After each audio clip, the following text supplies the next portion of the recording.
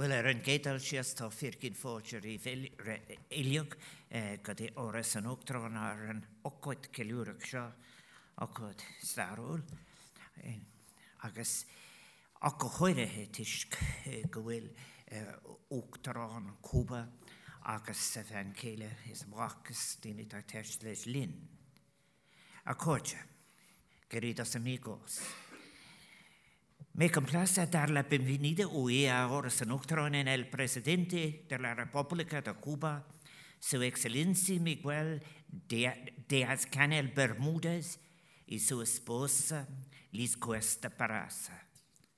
I am so delighted to welcome today to Oris and Octron the President of the Republic of Cuba, His Excellency Miguel Díaz-Canel Bermúdez, and his wife Liz Cuesta Peraza. Fue un honor ser el primer presidente de Irlanda en visitar Cuba hasta 2 años. Nuestros dos pueblos, el pueblo irlandés, Muinternaherin, en nuestra antigua lengua celta, y el pueblo cubano, Muintercuba, han disfrutado de profundos lazos de amistad y solidaridad a lo largo de los siglos. Una amistad y una solidaridad que espero su visita a Irlanda contribuirá a revivar y a fortalecer. It was an honor to be the first president of Ireland to visit Cuba 2 years ago. Our two peoples, el pueblo irlandés Muinternaherin in our ancient language, and el pueblo Muintercuba, have enjoyed the deepest bonds of friendship and solidarity over the centuries.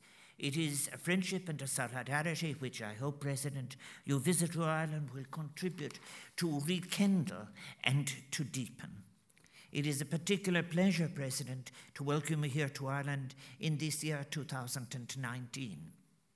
A year of anniversaries. This year, Ireland celebrates 100 years since the first meeting of the Irish Parliament, while, of course, Cuba marks 60 years since its revolution and its independence. As partners, we celebrate 20 years of diplomatic relations between Ireland and Cuba, an important milestone in a relationship that has grown stronger between our peoples and our institutions. A celebratory example of this was reflected in March of this year when we had the opportunity to host Ireland's very first St. Patrick's Day reception in Havana with the generous assistance of the great historian of the city of Havana, Dr. Eusebio Leal. The parade was routed through the streets that bear the names of many Irish ancestors, and it was a celebration of the immense friendship we continue to enjoy today. The movements of emancipation, of liberation and participation in Latin America at large, its social, cultural, and economic development, its struggles for freedom and for human rights, and above all, any encounter with the generous heart of this continent, have struck a response with generations of Irish people, and indeed have occupied a special place in my own heart for over 50 years. I am proud to be patron of the Society for Irish Latin American Studies, a society that gives voice to the deep and extensive scholarship that currently exists and is exchanged through relations between Ireland, Cuba, and Latin America in general. Those fruitful collaborations we have been witnessing in recent years between researchers, between various schools of Irish studies, between archival institutions are so welcome and so important. Cuba and Ireland are forever connected with a shared past, and any walk through Old Havana where the brightly painted classic cars rumble through the streets might reward the curious with many interesting sights. But also there are many which tell a story of the contribution the Irish made to Cuba, the powerful interactions they had with people of Cuba. And indeed it is true that in the attempts to secure freedom from Spain, the two opposing tendencies were headed by Irish people. And we were quite ecumenical in our loyalties at times.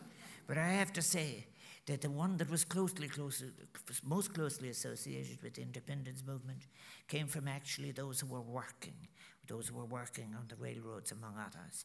Irish visitors to Cuba often remark on the identification they feel with the warmth and sense of vivacity and performance culture, arts, and indeed life itself of Cubans in the contemporary period. There is, of course, a mutual sympathy between our two nations that is reflected in the words of the great Cuban hero, José Martí, Leading figures of the Irish independence movement are mentioned in his writings, including Daniel O'Connell, who sent his son, of course, to work and fight with Simon Bolivar, and Charles Stewart Parnell. Martí, of course, was greatly influenced by the nationalist Irish immigrants he met in New York, including Thomas More, who Martí wrote, «Pinta penas como las de Cuba, con el amor que él sentía por Irlanda». He paints sorrows like those of Cuba with the love he felt for Ireland. Such scholarship on the connection between Ireland and Cuba continues up to our present day. Dr. Margaret Brainey is an expert on migration, integration, and refugee rights, and whose partner, Mercedes, and her mother, Rita, are attending today's lunch, are with us. I'm so pleased. Muy bienvenida a mi casa. She has written, Dr. Brainey has written extensively on Cuba, and of course, completed her doctoral thesis under the title, Irish Migration to Cuba, 1835 to 1845. Empire, ethnicity, slavery, and free labor. An awareness of history, of the circumstances and contexts which led our ancestors to cross those paths along the trails of empire and transatlantic networks in pursuit of independence, is, I believe, an essential compass as we apply ourselves to crafting our shared responses to the contemporary challenges we face, creating new futures together. The awareness of our connections, such as that has been the one I mentioned between Simon Bolivar and Daniel O'Connell, is so important. But even more so is the contemporary connection, and what I hope the connection that will deepen from your visit, President, that there will be deeper and wider connections of all kinds between all our peoples. Such an awareness unlocks for us a rich repertoire of experiences and political meanings, of solidarities lived and imagined that not only illuminate our presence, but do also open up new horizons for cooperation between our countries, calling for new solidarities to be forged of a global, regional, and bilateral kind. When I visited Cuba on my state visit in 2017, I was, at the time of my visit, the first European head of state to visit Cuba since the signing in December 2016 of a political dialogue and cooperation agreement between Cuba and the European Union. That new deal, which heralded a new era in mutual relations, includes, of course, sections on many issues, including human rights, LGBT rights, and civil society. While in Cuba, I had a number of conversations on the process of transformation with civil society and non-governmental organizations, and we discussed such matters in depth. But since then, you've had a consultation process on constitutional reform, culminating in a popular referendum in February of this year. I wish you well in all of that, and I want to wish the transformation envisaged in those areas of concern, which I discussed with the groups on my visit, a successful implementation, and there will be huge benefits from it. Berbanacht. On matters of trade and economy, Ireland is part of the multilateral system, of which international law is such an important pillar. And we in Ireland have always considered the economic sanctions against Cuba to be contrary to international law. But we also have been very, very well aware of the hardship that has sought to be imposed on the people of Cuba. Irish and Cuban people have in common a proud sense of their national identity, a passion for freedom, and in the past, both of our people have the shared experience of living in the shadow of a powerful neighbour. We are two island nations that carry our marks of that proximity, and we carry the legacy of colonization. We both have had to wrestle freedom from the grip of empires in order to achieve our independence. And this shared history has led Irish and Cuban people to easily forge many bonds of empathy and imagination, and to exchange stories, a rich literature of dreams that has included aspirations to freedom. And then, too, Ireland and Cuba are both diasporic peoples, with migration a key feature of our histories. Over the generations, we Irish have often left our island homes, sometimes involuntarily, other times voluntarily, with many of our immigrants leaving for the United States, just as Cubans have done.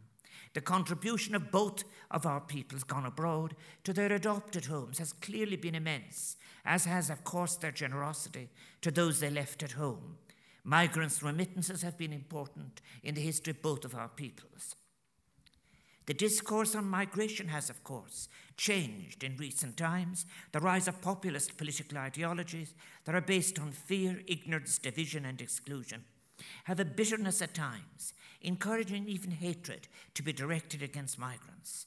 This poison is often propagated to those who feel that they have been excluded, often abandoned, in the absence of inclusive policies, that they've been left to become the prey of xenophobes and racists. And this presents a major threat to solidarity and to wider humanitarianism, both in Europe and in the Americas. We are, after all migrants on a vulnerable shared planet, and it is so clear to me that if we enable and promote a reciprocal sharing of cultures and ideas and forms of administration, as well as forging multiple symbioses, the cultural diversity that follows will bring with it innovation, opportunity, dynamism, and the creative energy that enriches our society. Cuba's record in humanitarianism, and in particular, President, your actions at times of humanitarian crisis, your response is an example to the world. Yours is a country that has consistently reacted with urgency to emergency appeals for humanitarian aid by dispatching doctors, medicine, and equipment, despite the country's modest size and economic resources. And they've gone to the most remote and challenging settings. The facts speak for themselves.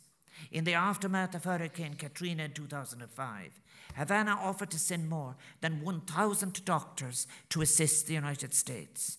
Cuba sent a 135-strong medical team to assist in the aftermath of the devastating Indonesian earthquake of 2006. And at least 460 Cuban healthcare workers were dispatched to deal with the deadly Ebola virus epidemic in Africa in 2014. This is not only humanitarianism in action, it is a powerfully empathetic form of internationalism. And may I commend you and your country for your ongoing commitment in the area of international medical assistance in times of humanitarian crisis. There are major challenges you face, including transitions and transformations, which you are discussing in relation to personal freedom, civil society, pluralism, and the role of an entrepreneurial state in new conditions. May I wish you well in finding an emancipatory Cuban outcome in this process. Cuba has the world's highest proportion of doctors per capita. 1 doctor for every 177 people, 50% of which are female. Indeed, Cuba is a world leader in female participation in all aspects of life. Women hold 49% of the parliamentary seats in the Cuban National Assembly, ranking 6th of 162 countries on issues of female participation in political life. We in Ireland are very well aware also of Cuba's sporting prowess. Cuba is a country that has achieved huge success in a range of sports, producing top-class athletes. And more than 50 nations around the world employ several hundred Cuban sports trainers and coaches, including Ireland. Cuban boxer Nicholas Cruz coached the Irish amateur boxing team to significant success at several Olympic Games. Cuba was to the forefront in establishing the link between ecological crisis and the international economic system. The speeches of Fidel Castro to international audiences throughout the decades were particularly unambiguous and prophetic in their connection between global poverty, ecological destruction, conflict, and an unfair global economic system. The urgency of that position was expressed most powerfully, I remember, at his speech at the United Nations Conference on Environment and Development in Rio de Janeiro in 1992, at which I was present. The prevailing neoliberal model, which has in recent decades secured such a hegemony in so many senses, features markets without regulation, distorted trade, speculative investment, yawning inequality, unbridled consumption, and destructive extraction of natural resources. But this is, of course, unsustainable. We've moved to a point of crisis, political, social, and ecological, one that calls for the articulation of new models of coexistence, development, and international cooperation. And we must do this together as a global community. The youth of today are spearheading a new movement, one rooted on a paradigm shift to an ecological social model, the widespread adoption of which is not only an important gesture towards intergenerational solidarity, it is our only hope as a global people to avoid ecological and social catastrophe. This new paradigm which is emerging is one based on a steady state model rather than the flawed concept of exponential growth without regulation, and is both ecologically and economically sustainable. For an eco-social paradigm to be established, however, a change of consciousness, indeed a merging of consciousness of ecological, economic, social kind is necessary to achieve the result through deliberative political action, one that recognizes the inherent flaws of our current model of growth ad infinitum, a model that without regulation, as I have said, inevitably results in harmful booms and busts that can have disastrous social consequences, such as those we witnessed recently in Europe, resulting from the Great Recession. If we are to achieve a paradigm shift, it will be necessary to combine the radicalism that is in the consciousness of climate activism with the consciousness of egalitarianism and the programs of inclusion activists around the world.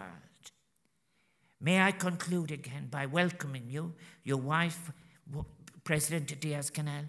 I do hope your visit to Ireland is a most enjoyable one. Celebrating all that we've been sharing and all that we will share in friendship and ever closer relations assisted by your visit. May I now invite you all, distinguished guests, to stand and join me in a toast to the good health of His Excellency, President Miguel Diaz-Canel Bermudez and his wife, Liz Cuesta Peraza, to the happiness and prosperity of the people of Cuba. Long live the friendship between Ireland and Cuba. Gur fáda bún an córtas idir muinter na héireann agus muinter Cuba. Viva la amistad entre el pueblo irlandés y el pueblo cubano. Slán Salud.